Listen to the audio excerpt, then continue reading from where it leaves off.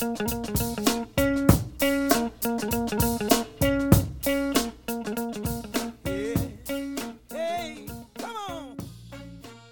to the Kelly Patrick Show. Thank you so much for tuning in. In today's episode, I am joined by returning guest Brian Fox, who is very prominent within libertarian circles all across the country.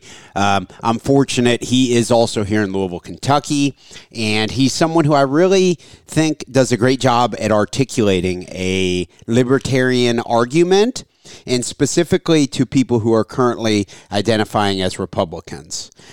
Very fascinating conversations every time he comes on, so really appreciate Brian being on the episode. If you're a fan of the Kelly Patrick Show, I ask that you please send some referrals the way of my sponsors. The title sponsor of the show is Louisville Combat Academy, located at 7908 Beulah Church Road, Louisville, Kentucky, 40228. They have a great MMA program, but also, even if you aren't planning on fighting in the cage, they have a great jiu-jitsu program for adults, female-friendly classes, and a great kids program also. Check out Louisville Combat Academy. Heidi Solars-Coots. Heidi is a licensed clinical social worker and licensed clinical alcohol and drug counselor, specializing in treating anxiety, depression, trauma, and addiction with a mindful and holistic approach. Heidi is actually my mother, and I can attest she is a saint. Call her at 502-457-1823. Virtual and telephonic appointments are available anywhere in the United States. Veercast Digital Media. Veercast Digital Media at veercast.com. Matt McCarthy runs Veercast, and he is also the producer for the Kelly Patrick Show. They do video production, aerial drone photography, web design, and podcast production. Contact them at info@veercast.com to start your own video show or podcast. Also, my health insurance practice, Benefits Analysis Corporation. Based in Troy, Ohio, I work from my Louisville, Kentucky office. I can help anyone in the United States with their health insurance needs. I'm an independent broker for health insurance solutions for individuals, families, Medicare-eligible individuals, and also groups. I can also write life insurance and long-term care. If you want to support the podcast, please send me some referrals. 502-386-0978. Welcome to the Kelly Patrick Show. Thank you so much for tuning in. In today's episode, I am joined by returning guest Brian Fox is in studio with me today. Brian, how are you? Thank you for having me. I appreciate it. We had spoken a few times recently about doing another episode, and one of the themes that you and I had kind of agreed would be good to run with during our episodes would be messaging, okay, talking politics, of course, but specifically articulating a stance that is, of course, not progressive left, okay, but is not Republican. Correct. And differentiating between a good principled libertarian stance versus someone who just does not like the left.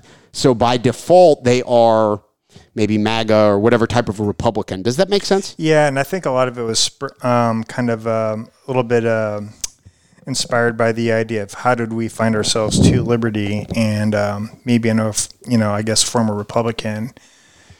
There's a lot of value in understanding the differences between, let's just say, traditional conservatives and libertarians. And I'd like to kind of initiate that or premise that by saying, for the most part, a principled constitutional conservative and let's just say a mainstream or common libertarian are virtually identical in most respects. I would say that for the most part, libertarians, in terms of people that just believe in constitutional limited government, in terms of just the idea of the less government, the better, and constitutional conservatives are pretty much, you can't, they're indistinguishable.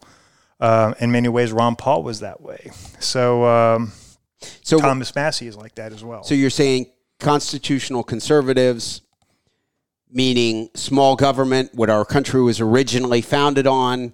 The philosophy of not doing too much, of just the bare minimum of just to get by, abiding by the principles of accountability, and not doing anything that you really don't have to, that's not outlined within the Constitution, strong federalism, deferring to the 10th Amendment, meaning if it's not in the Constitution for the federal government, leave it to the states. And so in that respect, a lot of traditional constitutional conservatives are very much like libertarians. Now, libertarians do come in many shapes and sizes and colors. And of course, just like, conservatives have different views on different things and take things to different extremes.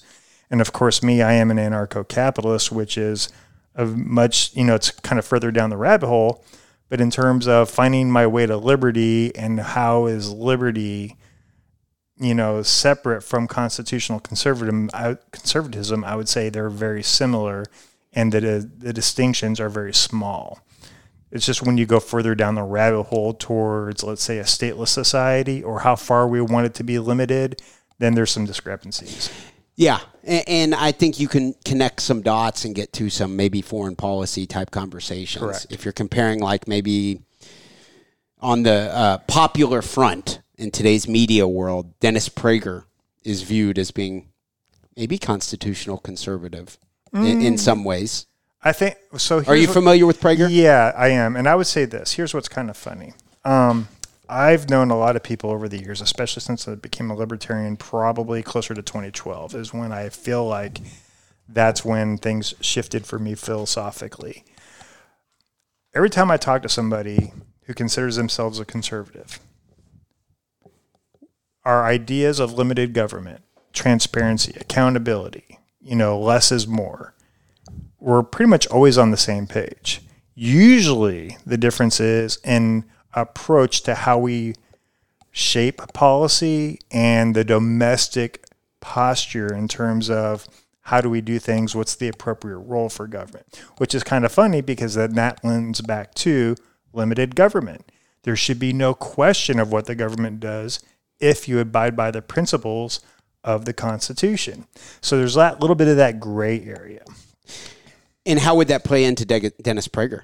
Where would he fall on that spectrum? Because it's very interesting. He's the ultimate Zionist. Right. I think with that, you got to look at the foreign policy aspect, of course, first, which is going to be glaringly obvious. Because that does trickle down into a lot of the domestic spending and all that. And I think, and this goes back to what we were originally talking about in regards to Republicans versus libertarians.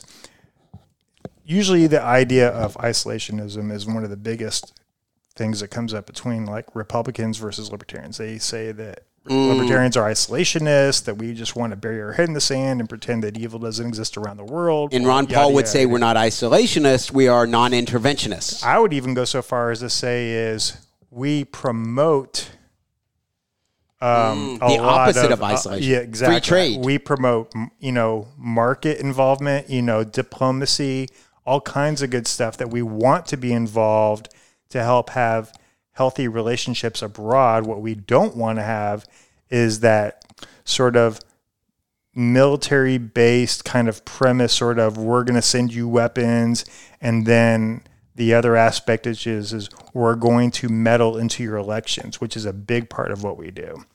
So libertarians are very, let's just say, an antagonistic approach is what a lot of Republicans tend to have.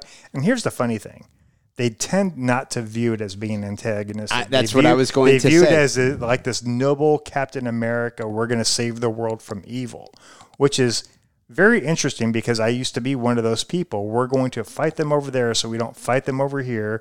They're very bad people that need to be confronted, and if we don't confront evil, then evil goes unchecked. Well, that's actually kind of bullshit. And here's the funny part about that. I think when it comes to whether it's a constitutional conservative approach or even a libertarian approach, a couple things need to be understood.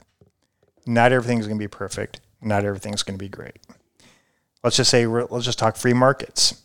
If you have a truly free market, that'll be great in terms of principle, but you have to reconcile that with the fact that, yes, there's going to be a lot of situations in which there's going to be pain and suffering because there will be consequences for people's choices and behaviors in which you won't have that safety net that they currently enjoy.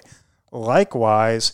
So you're talking about this taking away some of the welfare type programs. Correct. I apologize, I missed it. How does that tie into the free market? So in the free market, there would be no social benefit program. Of Okay, any in kind. a truly libertarian Yes. society, we would not have as many like food stamps. You wouldn't have regulations even, and Okay. people would like scream like, "Well, who's going to how clean air, clean water, clean food, all that kind of stuff." So you're talking domestic stuff. Correct. And so people go out of their minds thinking, how can we have a safe and, prosperous society without, regulations and oversights? Mm-hmm. Well, obviously we have more regulations and oversights than we've ever had before. And yet our society is really struggling and we have a lot of problems. On the flip side, the way you apply that overseas with, international, affairs, the mantra of conservatives is the government doesn't need to tell us what to do. But ironically, we want our government to tell other people what to do. The funny thing about it also is there's this idea that we're fighting bad people overseas. Always. They're always, the other people are always the bad guys. The other assumption is that means that we're the good guy. Well, that would have to ignore all the different ways in which we have either instigated or outright provoked and started hostilities abroad, or even lied about what has been happening to get ourselves involved. Every time. Yes. But there's arguably every time. And a lot of that goes to the idea of what is your worldview of your government and the role of your government. There was a lot of people that consider themselves Republicans that consider the USA to be Captain America, that we don't do anything wrong. We're always the first ones to send foreign aid and help other people in times of tragedy. We're the good guys. We're not the terrorists. In some respects, that's true. In many respects, that's not And true. they would not say we're always, I know I agree with you. They wouldn't say that we always do everything right, but we at least are trying to do the right thing all the time. And we always have transparent motives, and we are trying to promote democracy abroad. We have 800 U.S. military bases worldwide spread out across 80 different countries. Now, to play devil's advocate, I remember the first time I heard that, probably around 2006, 2007. And I thought to myself, yes, but keep in mind, a military installation could be something as simple as a PX, a DOD department store, some kind of, some kind of utility facility or something like that. It could be a lot of different things that are either run by the DOD or the State Department that are considered an installation, when in reality it's just U.S. property. Okay. So it's not exactly like we have literally a base with tanks and airplanes, 800 of those everywhere. That's to play devil's advocate. I did not come around on a lot of this stuff just one day waking up realizing, this idea of, big government republicanism, the neocon approach was bad. No, there was a process. There were things that I had to change my mind on over time. Honestly, one of the first things I had to realize, and this was probably easiest for me to do at around 2004, 2005, realizing the hypocrisy, the duplicity, and the utter failures of the Republican approach to governing. Realizing that everything we espoused and everything that we talked about, that we truly believed in terms of, being a conservative, having limited government, was absolute crap compared to what they were actually doing while they held, both houses of Congress and the presidency. There was nothing about the Bush presidency or Congress. I think it was Dennis Hastert at the time. Oh, my God. There was nothing conservative about that whatsoever. They were spending. They were out of control. They were not living by their principles in any way, shape, or form. Hastert was a great guy, huh? Oh, my God, he was terrible. A horrible kid rapist. Oh, so I don't even want to. You don't even have to get into that part Sorry. just to realize. Just his substance of what he did while in office. Politics alone, they were trash. Aside from the pedophilia. So coming to terms with that was probably the very first step that I took to realizing, okay, maybe the Republican Party isn't as noble as I gave them credit for. And that was about 2005 or 2006? Yeah, it was prior to 2006, I would say. And so that's when I was at least open to the idea that the Republican Party can and should be criticized. Take it a step further, started thinking about, well, if I really do believe in limited government, and if I really do want something that represents principles within government, how do we get there? Well, you have to have accountability. Well, how do we have accountability right now? Well, you're supposed to have checks and balances, oversight committees.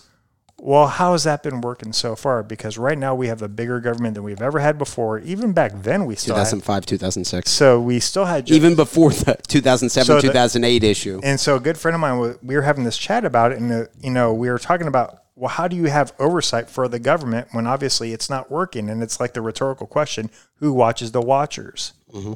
Clearly, we have checks and balances according to the way things are structured, but it's not working that way. So I would say that was kind of my first, what I would call a red pill to realizing you can have the structure set up to work a certain way, but the people involved either have to abide by it or they just choose to ignore it. Obviously, they've chosen to ignore it for many, many years. So that was my red pill into realizing that the government as it's set up doesn't work the way that we as intended. Now, this episode is designed for hopefully normies who are Republicans. What's red pill? Red pill simply means you've had an awakening or a realization that the way you see things saw things before are different now. You're realizing, oh, it's different. It's kind of like, comes from the Matrix, the red pill and the blue pill. Neo's in the Matrix. He's offered a blue pill to stay in the false reality that he's always known, to believe that everything that he thought was real is real, or he can take the red pill and wake up to the true reality and see things for what they are. Okay, I interrupted you. Sorry. So that's the red pill. So that was the red pill of realizing that government doesn't actually work the way that it's supposed to, and then what is the solution for this? So part of that was, what is the base of the problem? Where does the problem come from? Power. The base of the problem with government is power, meaning as long as there's power to be bought, their power will be sold. That's why when you hear even Democrats talking about, let's just say that there's too much corruption. Okay, that's a good observation that there's too much corruption, but why is there corruption? There's corruption because there's power. Boeing and Big Pharma, the military-industrial complex, all these big businesses, they're not spending their money just because they think that these guys, look great and sound, have great platitudes. No, there's power to be bought. Sure. And so you cannot weed out corruption unless you remove the source of the corruption. So simply passing laws and trying to put things in check. Well, we already have laws, but laws don't stop people from doing what they want to do anyway. So that kind of brought it in for me really close to home that the structure as it is does not work. So you need to limit that structure as much as possible, remove that power as much as possible. That's where the whole libertarian argument of how long does it take to go from being a libertarian to being an anarchist? What's the difference? What's the difference? It's 6 months. Yes. For me, it was actually a little bit longer because I will say that I had a lot of problems with becoming an ANCAP, but that's probably another discussion. But just to understand... Because the word anarchy scares you? It did. It naturally scares people. You think of bottles going into buildings, explosions. I will say that there was a few topics that I had to reconcile to come around to that, but once I did, it was just a world of difference and it made perfect sense. Okay. The bigger issue is Republicans, understanding where Republicans go from the ones that are the true believers that think, okay, I believe in limited government, but I don't consider myself a libertarian, and I want to really believe that the Republican Party has these virtues. That's our target audience for this episode. Yes, and I would say this. How is that working out for you so far? Think about it this way.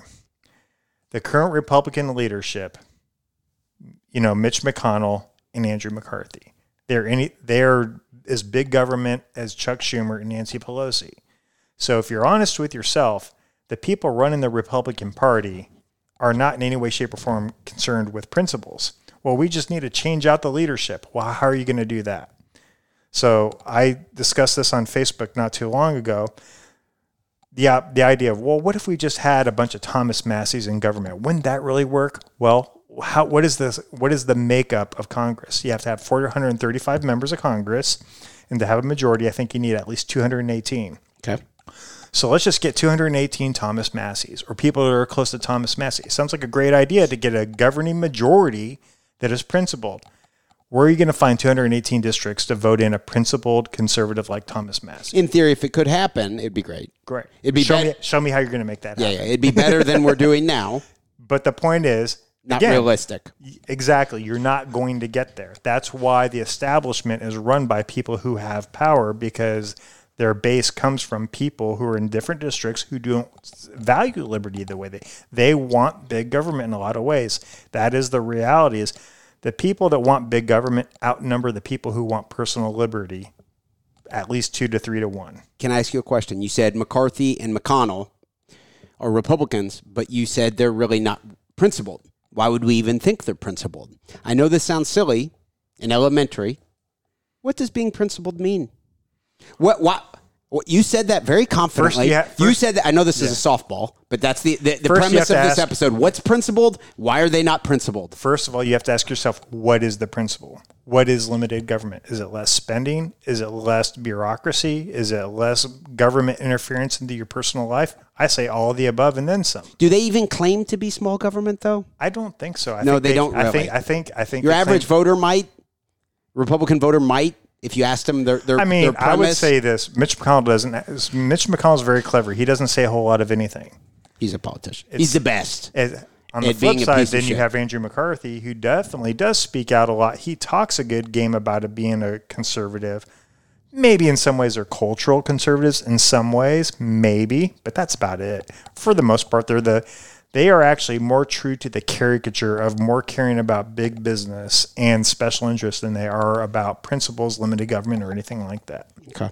So to you, so an example, the word principle, okay, I know this is very elementary, and I'm really breaking it down. Fiscal sanity. Okay, what's that mean, though? Break it down like a second grader could understand this. What does being principled even mean? Because this is a recurring theme. Why is it important? What does it mean? Give me an example not related to politics. What is being principled? Act like a second grader is trying to learn. You have a barrier that you have a line that you will not cross, meaning you will not go into debt. You will not spend more than you take in. There are certain behaviors that you will not do. What's an example away from politics where you could be principled?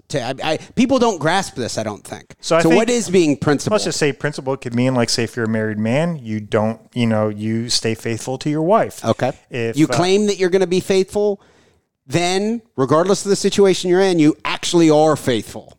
Correct. So it's staying true to a rule regardless of the context, the circumstances that are pushing you against that rule. Okay, so if you're anti-war, you don't justify war. Yeah, you're anti-war, but then you're like, well, let's spend a lot of money. Let's give billions to Ukraine. Ukraine does need help. I thought you said you're anti-war, Bernie Sanders. Well, they need help. Well, you're feeding war. So that's an example of not being principled. I know I'm dumbing it down. I don't mean to be rude to any of our listeners, but being principled is at its core really what we're describing. Now, again, we could go back to to play devil's advocate for the Republicans listening. They could say, well, we just don't have enough of the right people. Again, that's true. I would tend to agree with that. Here's the problem, at least on the federal level. You're never going to get enough of the right people.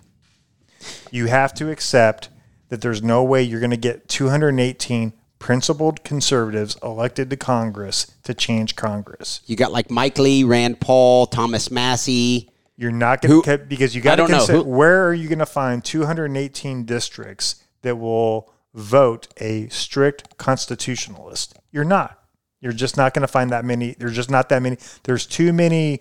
The population, the different places within, the United States, you're just not going to find enough people that value that will vote for that. Okay, so you're diving in there to how plausible or realistic is it to implement a liberty-centric strategy, the implementation of that through the Republican Party. You're kind of dispelling that, saying it's not realistic. Super religious Utah, you got all these Mormons. They voted for Mike Lee. Somehow it worked. Romney. And Romney. They voted for Romney. So, oh my God. So it's like, you said dispel, and that's a really good word for getting people to come around to realizing the idea of what you think the Republican Party should be. The idea of what you want the Republican Party. We got to start there, because a lot of people don't even know. They know they don't like the progressive left, which I don't either. Calling everyone racist, calling black people racist, because they're... Yeah, maybe they don't. They're not big lefties, so just the craziest shit in the world is the progressive left. We all agree on that. And I think it's also worth saying that most Republicans that I've met personally generally speaking, are very good people with very good intentions. They might say some cross things about, especially when it comes to war, when it comes to, the police. There's a lot of things that they're very unashamed of. But I would say for the most part, they have very good intentions and motives. I think the problem is they're not able to reconcile the desires and the ideas that what they want in their government versus the reality of that government. So if they can come to terms with that, if they can in some way have a very sober view of the reality of government, then maybe they can understand, okay, so what do we do? Okay, so Mr. Libertarian guy, you're telling me that the Republican Party will never be what we want it to be. So what's your solution? This third party that gets almost none of the vote and makes 1.2% for Joe Jorgensen, 1.2 I think, so 1.4. I'm a part of the Mises Caucus of the Libertarian Party. And the entire premise of our caucus was to use the Libertarian Party as a platform, as a, how shall we say, a megaphone to share the message. The idea is the more you can plant seeds of liberty amongst people to get them, let's just say, red-pilled into the idea that the status quo is untenable and that the ideas and the promises of the Republican Party and the Democrat Party are just absolute horseshit, then you can get them to come around to realize, okay, we need something else because these aren't working. So that's the goal of the Libertarian Party as run by the Mises Caucus, is to share the message of liberty for other people to come around and to join us. And eventually, the Libertarian Party will be a party to be reckoned with. And then at that point, we will have a voice and we can awaken more people and get more people to come on board to where we can affect the vote. And that we are a real player at the table to come around to realizing, okay, this duopoly system is not working, has never worked. And there's got to be another way to approach this. Not that you and I are debating, not that we are, but we almost could probably find some implementation strategy type areas that maybe we disagree on. In my mind, even if the Libertarian Party does not develop into a true contender, a true player, because that's one of the big knocks is they're not going to win, why vote for them? You get to support something that you actually believe in, okay? You get to tell your kids, hey, I support this. This is what I think's best. I'm going to support this, and I'm going to preach to as many people who will listen that this is what is best. And you get to feel good about supporting something that you actually believe can help your country in the future, especially once you get to the point where you acknowledge the Democrats aren't shit, the Republicans aren't shit. That's the first step. So even if they don't win, if there is a Brad Barron running against a Mitch McConnell, you should vote for Brad Barron every time. If there's a Rand Paul running against a, what's the one guy, the Democrat, black guy from Louisville? Booker. Charles Booker. Okay. Rand Paul's a Republican. Booker's a Democrat. Shitty Democrat. Very, very shitty, pro-war socialist. Very bizarre. You vote for Rand Paul because he's better. Okay. So you have a principled approach to actually voting, not just for the red or the blue team, or even just the gold team, but like voting for what you think is actually best. I know it sounds very simple, but that, as long as you're doing that, you should be able to feel good about your contribution to society. How would you poke holes in that strategy I just described? I would say you don't even have to feel good about it because here's the problem that I see, and this is something that I've actually had to resolve myself for the last couple of years to really be all in on the Libertarian Party. You have to go through a couple election cycles of being disillusioned with the idea of winning and changing before you come around to realizing that this isn't actually going to work. The problem a lot of Republicans have right now is they believe that they can win with the Republican Party. If Trump gets back in office, things will get better. Even when Trump got in office, he was still hamstringed by the establishment. He had very limited success, and what little success he had was undone just as quickly as it was put in. Okay, what if someone's listening and they say, Brian, you don't know what you're talking about. When Trump was in office, gas was relatively inexpensive. Inflation wasn't where it's at now. Look at all this. Trump was in office. Things were good. Now Biden's in office. You mean to tell me that when Biden's in office, things are not worse than when Trump was in office, Brian? What's your rebuttal to that? Who let them win? Who let the COVID regime take over? That all happened under Trump. Well, he didn't have a choice, Brian. Trump is the very essence of a lack of principle. The very reason why you want principles because of what happened with Trump. He allowed the economy to shut down. He's still trying to take credit for the vaccines. So the whole he's trying to take credit for the vaccines still. So I will say this: I've been through a few election cycles in my time. I remember being a true believer Republican back in the early 2000s, believing all we needed was the right people and the majority, and we can make change. We saw the evolution of the Republican Party through Obama and then through Trump. And with Trump, it looked like, okay, well, maybe some things might actually happen. You've got someone who's not an establishment figure. Maybe he's going to do some things differently that will actually amount to something for some real change. We saw a little bit. We saw the right attitude, and we saw a little bit of an energy to do things that were different than the status quo. I'll grant you that. He did, because he was calling out Jeb Bush, your brother lied us into war, and these are your donors. He appeared to be calling out corruption. The single greatest thing that Trump gave us was making it okay to call spades in public, to do away with the cordial discourse, the assumption of civility. Okay, this is a war. This is a street fight. There's no need to be civil and polite and respectful. Call spades spades, and for that I give him respect. Also, his regulatory posture was very good. His approach was, let's get rid of as many regulations as possible. That was fantastic. However, as we saw, that can be undone just as quickly as it was implemented. So the people that are lingering on Trump saying that he was undone by the establishment, well, he was the president. He was president during the COVID insanity. The worst parts of it, he was the guy in charge of our country. What was one of the biggest slogans that he campaigned on? I only hire the best people. I only have the best people running things. I think anybody could admit he was terrible in that respect. He appointed a lot of people based on their celebrity status or because they were friends, not because of their expertise or their ability to do the job. Fauci served under Trump. So the evidence speaks for itself that Trump's leadership in terms of management just was not there. So would you agree with the Republicans listening? I'm not saying this, but I know many listening because we're targeting. I'm going to put it in the description here. This is Brian Fox attacking the Republicans and Kelly, too. Not at all. I'm trying to relate to them to get them to understand, to see things for the way they are, because I used to be one of you. As did I. And I would even go so far as to say that I'm not even asking you to necessarily become a libertarian. I just want you to see the Republican Party for what it really is and understand that it's a futile effort. And going back to what you were saying earlier, the goal is not necessarily to be just content for a principled vote. I would actually argue it's deeper than that. I would say that the more the end game is to realize maybe we either need to starve the beast or we need to let the beast die. And what I mean by that is, if we can't win on merit, on principle, then let's let the left win, and whatever that happens. Or we fight and we do things the right way and we earn our way to the top the right way. Will that happen? Probably not. But this is the long game that we're looking at as well. Nobody that's in the Libertarian Party right now actually believes libertarians are going to take over anytime soon. No. That is not what we're working for. And even the Republicans are already losing it. When's the last time they had I heard this on the episode recently. When's the last time they had the majority vote? 2004? I would say that Republicans have not had the majority vote in this country in a long time, almost 20 years, 18 years. Our goal is what's called decentralization. This is something that Michael Heiss and the Mises Caucus is pushing, and it's something I'm a huge believer in. Whether it's secession or federalism, balkanization, whatever, we need to strip D.C. of its power.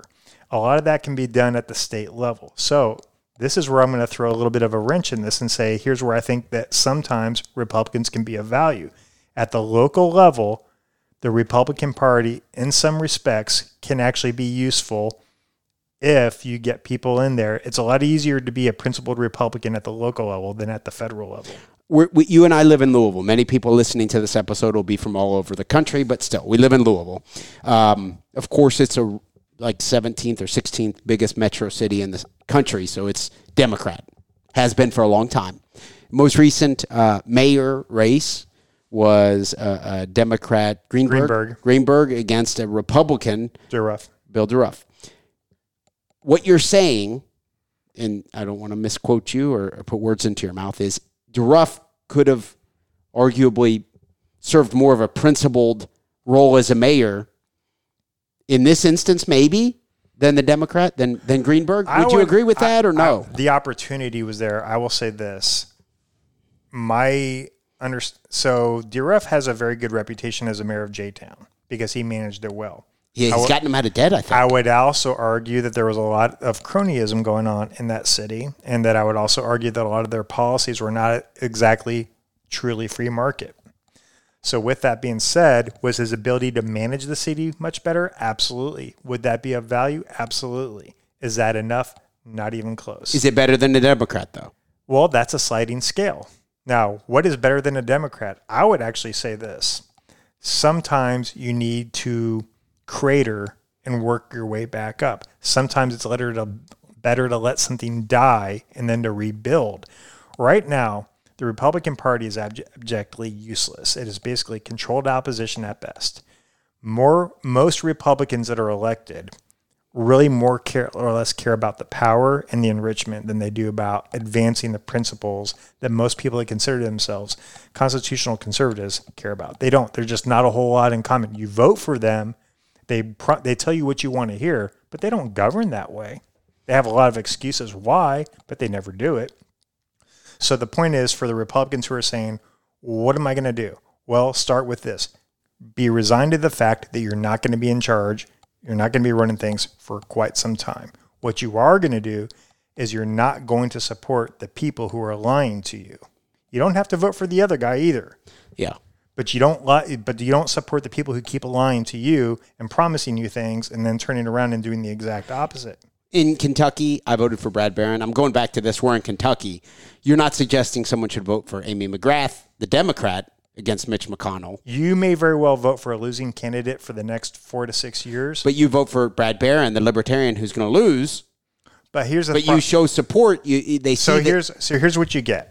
You keep voting for the same Republicans. You keep getting the same Republicans, and then you wonder why you hate the Republicans. But a lot of people don't hate the Republicans. They're too caught up in hating the Democrats. They're too caught up in hating the other side. That's where I would say we have to go back to the point of there's basically two types of Republicans. There's Republicans who are basically just the brothers and sisters of the Democrat Party, and then there are those who actually have beliefs and principles. If you're one of those people that has beliefs and principles of limited government, Republican Party really doesn't represent you at all. So you need to come to that point first. Yes. You differentiate, am I just a Republican because that's the color shirt I like to wear?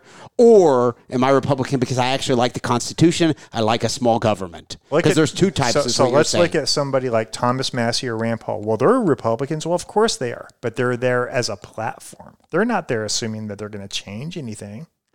Thomas Massie never assumes that he's going to change Congress or change policy based off of his vote alone. What he's using it as a platform to call attention to the issues that need that attention, just as he did in March 2020 when they were trying to pass that bill without CARES a doubt. Tell the story of that. Well, I'm not very well versed on that. But my understanding is the Trump administration put together this bill, the CARES Act. It was going to be they wanted to pass it without even a vote on it. The largest spending act in the history of our country by far. Which is actually more accountable for inflation than anything that Biden has done. I think it was $2 trillion. Yes. One act. $2.2 trillion, something like that. Thomas Massie was the only member of Congress who stood up out of 435 people and he said, no, I'm opposed to this. And Trump, if you're listening and you're a Republican, Trump, you're a hero. He mocked him. He called him a third-rate or a second-rate. Third-rate politician. He insulted him. And Andrew McCarthy, the Republican leader, vowed to primary him, which they tried to do as well, but failed miserably. So because Massie was saying, hey, guys, this is what contributes to inflation. Look back at his Twitter account. It's all still up there. This is what contributes to inflation. We should all stand up against this. They were like, fuck you. We don't like you, Massie. We're not on your team, Massie. Yes. Take your favorite Republicans and compare them with everybody else. They are more libertarian than they are Republican. Again, I'm not going to get too hung up on titles, but I'll just say this. When people point to Republicans like Rand Paul, Ron Paul, Thomas Massie, they ran within the Republican Party because at that time, it was the most viable way for them to have a platform for their message and for their policy ideas, which is absolutely perfect and in keeping with what they were wanting to do. However, we have taken over the Libertarian Party with the goal of getting more people to realize, yes, those people are awesome. However, our party is better suited for that message. We're using that message to get it out there. Now, we're not expecting everybody's going to come on board within the next couple of years or even the next couple of election cycles. But the goal is to get it out there so that eventually within a generation, we will have a groundswell of a more vibrant movement of people who are liberty-minded, or at least people who are not bought and sold by the Republican Party anymore. Okay. Now, I try to take a step back, and I probably overdo this, but this is at least my approach. I want to appeal to the guys listening who are my friends I train jiu-jitsu with, who are my buddies who are Republicans, and they like me and they know me, and you're a Republican, and to you, I want to say thank you for listening. This person, let's call him John, made-up person, is a Republican. They're intrigued with what we talk about. They wouldn't say their favorite Republican is Rand Paul or Ron Paul or Thomas Massey, like what you just said. For you and I, we would. And in our mind, for a long time, I've felt Rand Paul's the only member of the Senate who stood up to Fauci at all. So he's the MVP. A lot of people, for some strange reason, they don't see it that way. So are you separating the Republicans of the United States into the type that actually supports small government, which would be the people who think Rand Paul and Thomas Massey are the best, and then there's the other half? Is Absolutely. that what you're saying? Absolutely. Okay, so all right. So let's specify here. Let's make a pitch for the people who are listening, who their favorite member of Congress is not Thomas Massey, they're a Republican, and they like Dan Crenshaw. What's your pitch to them? I'm sorry to hear that. Why? I don't know that I can appeal to those people. I would say this. Let's just say Dan Crenshaw, for instance. There's a guy who probably is about as bad as John McCain on war. Okay, but a lot of people don't necessarily hear you say that John McCain's bad and know what you're talking about. So let's just say this. Non-interventionist when it comes to war. We absolutely believe in America's right and ability to defend itself against all enemies who attack us. But the key phrase there is attack us, not our friends, not our allies. People were calling friends this week. I will say this, that I do believe that we should have the means to defend ourselves against anyone who attacks us on the homeland, but I do not believe that there's any rhyme or reason that we need to be able to go abroad. There's absolutely no reason for us to have an aircraft carrier, to have an ICBM. It's of no value to us. Other than a deterrent, there's really no reason for it. So people who like Dan Crenshaw, people who like a robust military, people who like that traditional... That's a lot of Republicans, that is. I would say this. If that's your bag, then the Republican Party is where you belong. Okay. And I can stand by that, and I understand that. However, if you claim fiscal sanity... That does not go hand in hand with the military-industrial complex. It does not. Leaving people alone in the marketplace or in their private lives, the Republican Party is not where you want to be at either. If you want anything that resembles accountability, the Republican Party is not where you want to be. So if you are a big supporter of the military, what that means among Republicans, once again, I know I'm being repetitive, your message to them is, this episode's not for you. Exactly. And I will just say this. I'm a veteran. I used to be very, very pro-war in the sense of I supported both the Iraq and the Afghanistan wars. I know where they're coming from. I don't think America is the bad guy per se. I do believe our government has done some awful things. I do not believe that it's our place to go into somebody else's neighborhood and start telling them how they should live, which is effectively what happened when we went into Afghanistan and Iraq. We went into somebody else's backyard and we started sticking our noses in there and telling them what to do. How would we feel if they tried to do that to us? Well, of course, we'd fight them, you'd say. Well, of course, that's what they're doing to us. They're fighting us. Okay, I'm going to try to give a response. Well, Brian, they attacked us in 2000. Don't you remember September 11th? Who attacked us, actually? Who specifically attacked us? Osama bin Laden. Did he specifically attack us? No, he lived. It was suicide. Was it radicalized? Was it the Iraqi government that attacked us? Okay.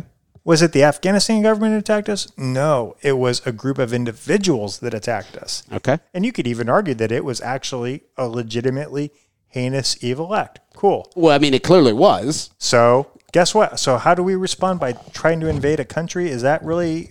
By the way, what did Iraq have to do? So we could relitigate that if we wanted to, but the point is, nobody is saying within the Libertarian Party that it's okay to attack another country. We're just saying is don't justify it for yourself and then be angry when other people do it to you. Ron Paul's famous moment, and I'm sorry we're bouncing all over the place, related to this conversation would have been him versus Rudy Giuliani.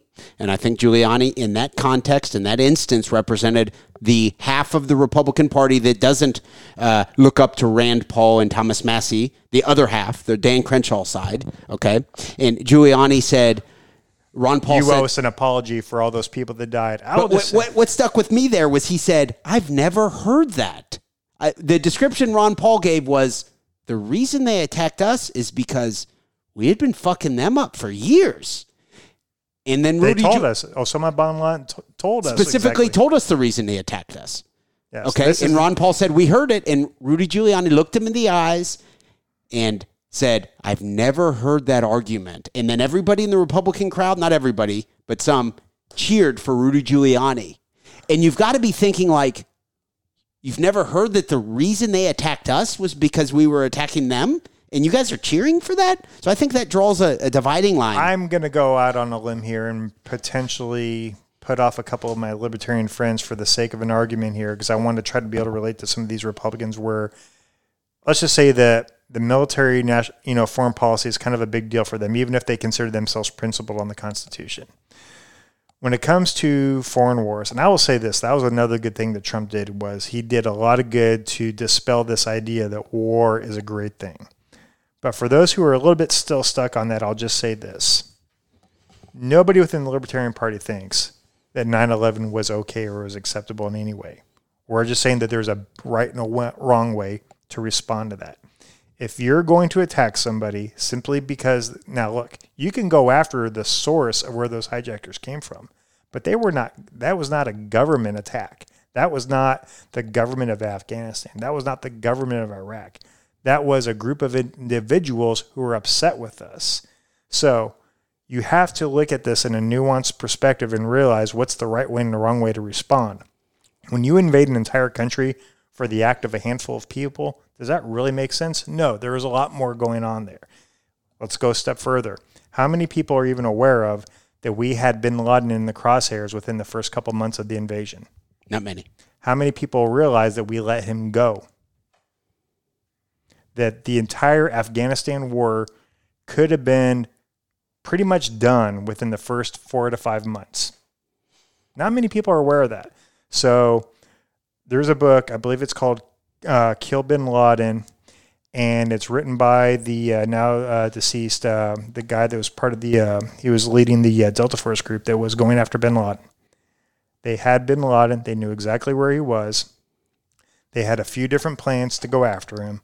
All of them were rejected, and the least viable plan was the one that they went with. They let him go. So for the people that are hung up on this idea that you have to fight the bad guys, even your own government let the bad guy get away.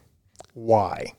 That should tell you all you need to know about how much your government really cares about terrorism. So what's the answer to why? It's because the United States wanted to have a place in Afghanistan for 20 plus years. They wanted a prolonged war.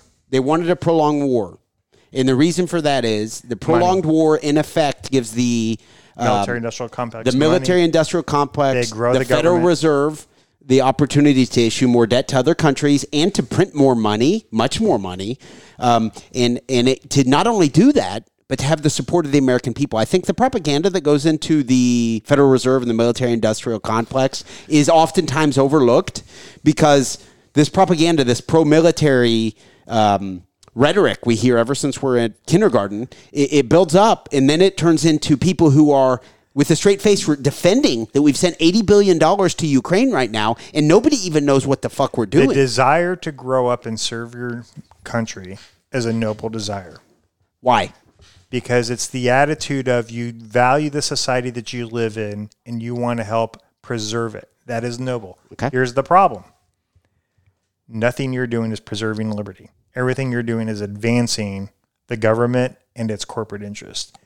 Here's how you reconcile that. You think I'm being over the top. Again, you look at all the evidence of everything that led up to 9/11 and after 9/11, how we handled the wars. Everything points to a government that wants war. not a government that is just simply doing the prudent thing in response, but simply a government that really benefits from war. They are using those instincts that you have, those righteous desires of anger, to say, hey, look, we want to rectify what happened to us. Cool. Nobody thinks that 9/11 was good, but they're using that as an excuse, as a catalyst for something bigger and more evil, and your fears, your emotions are being manipulated because of that. Once you divorce yourself from that idea of a campaign against evil abroad, then you see things for what they are. Would you say it's not too far off from many people who support socialism do so because they care about being a good person? And then they get manipulated into supporting things that they never otherwise would actually support. Do you see a parallel? Absolutely. People in power manipulating the people for their votes. And saying you're a good person, right? You like living in the United States, right? Then you need to support us sending $80 billion to Ukraine. I can't get over that. How so many people with a straight face will defend that today. I think what a lot of it comes down to, and this is something I think I'd like to try to close with for your people to consider. You have to have a very open mind and a fearless approach in asking questions and understanding that you're not going to get a lot of answers that you're going to like. If you're willing to do that, you're going to make a lot of progress in seeing things a different way. If, however, you cling to these ideas in a very strict sense, meaning that you truly believe that fighting terrorism abroad is the right thing to do, if you truly believe that the Republican Party is the party for, generally speaking, the better values than the Democrat Party, if you truly believe that government is a force for good, then you're really not going to make any changes. And there's nothing I can say that would ever get you to reconsider. If, however, you're willing to entertain the idea that some of these deeply held beliefs might not be what you thought they were, if you're willing to reconsider with an open mind and ask a lot of tough, critical questions, then you're going to realize, oh, wow, a lot of this stuff doesn't add up after all. That's how I got to where I'm at now. I was a big government, Bush-supporting Republican in the year 2000, 2001. As was I. And now I'm the polar opposite. I voted for Bush in 2001. I did not wake up this way. This wasn't something that I just flipped the switch on. So you have to keep an open mind and be open to the idea that, one, your intentions are valid, but two, the path that you took, the rationalizations that you've made have not brought you to where you need to be or want to be. So when you're saying on one hand, you value limited government, you value all those principles that Republicans talk about, but on the other hand, you're supporting all these Republicans that do the exact opposite, they are incongruent and they are not reconciled by simply saying, well, we just need to get better Republicans. There's something wrong here with the Republican Party as a whole. I want to make sure and we are up against it, wrapping up the episode, but before we move on, I want to make sure I'm as accurately as possible representing at least my interpretation of the current state of the Republican Party. Earlier I said there'd be half of people who like Rand Paul and Thomas Massie. The other half would be people who maybe liked Crenshaw. And I can see where you would like Crenshaw. I'm not saying I hate those people or anything, or they're stupid or anything. Would you say we should really divide it up even more? Maybe there's a MAGA crowd, a Crenshaw crowd, and then a Liberty crowd? Is it maybe we should break it up into thirds? So you have like a DeSantis, people who'd prefer DeSantis runs, people who'd prefer Trump, and then there's the Liberty-leaning Republicans. What do you think? I want to make sure because we're speaking specifically to Republicans. How do we compartmentalize them? I think it's very simple. There are people who truly value the ideas and principles of limited government, but need to find a way to come to terms with what that really means versus what they've been doing. And then there's everybody else. Okay. So I'm going to be honest with you. There's a lot of people, if you truly believe in the ideas of a big, robust military, a strong police force that follows orders all the time, even during a lockdown, if you truly believe that you've got to spend a lot of money for pharmaceutical research, for new vaccines, if you truly believe that you've got to bail businesses out, then be a good big government Republican and just own it. That's fine. Be who you are. But if you really truly think that this idea of limited government, staying out of people's business, a free market, personal responsibility, accountability, if those are the values that you truly claim to believe, I think it's perfectly fine that you see some value in Trump. I think it's perfectly fine that you see some value in other people that maybe aren't the best examples of Republicans, like even at some point Dan Crenshaw. Dan Crenshaw, to his credit, at times has made some very, very good arguments for free markets. Sure. However, on I read his book. I enjoyed his book. He's pretty terrible. So I will say this. You don't have to hate these people. You just have to understand that they are not the best representatives of the values and the policy approaches that you want. Okay. As far as I see it, we should continue to do these types of episodes periodically. And the recurring theme should continue to be trying to speak to... Maybe even in issues like, let's just pick a couple issues, immigration, national security, gun control. We can talk about some ideas where maybe I am leaning towards, liberty, but there's a couple issues where I feel like libertarians are, they take a position that I'm not comfortable with. How do we reconcile that? Okay. For those of our listeners who follow us on social media, of course, you can follow me at KellyPatrick502 on Twitter. Brian, is your current Twitter? I have. You've been banned and then recreated. I'm just strictly in view mode only, so I'm not really participating. So I'm not really in the Twitterverse anymore. I'm waiting for Elon to give me amnesty. But Brian Fox on Facebook. Correct. Anything else? Nope. Just I hope we get some feedback, and I hope we can get do this again and dive into some more issues. For those of us who follow us online, we have recently had a conversation about training martial arts.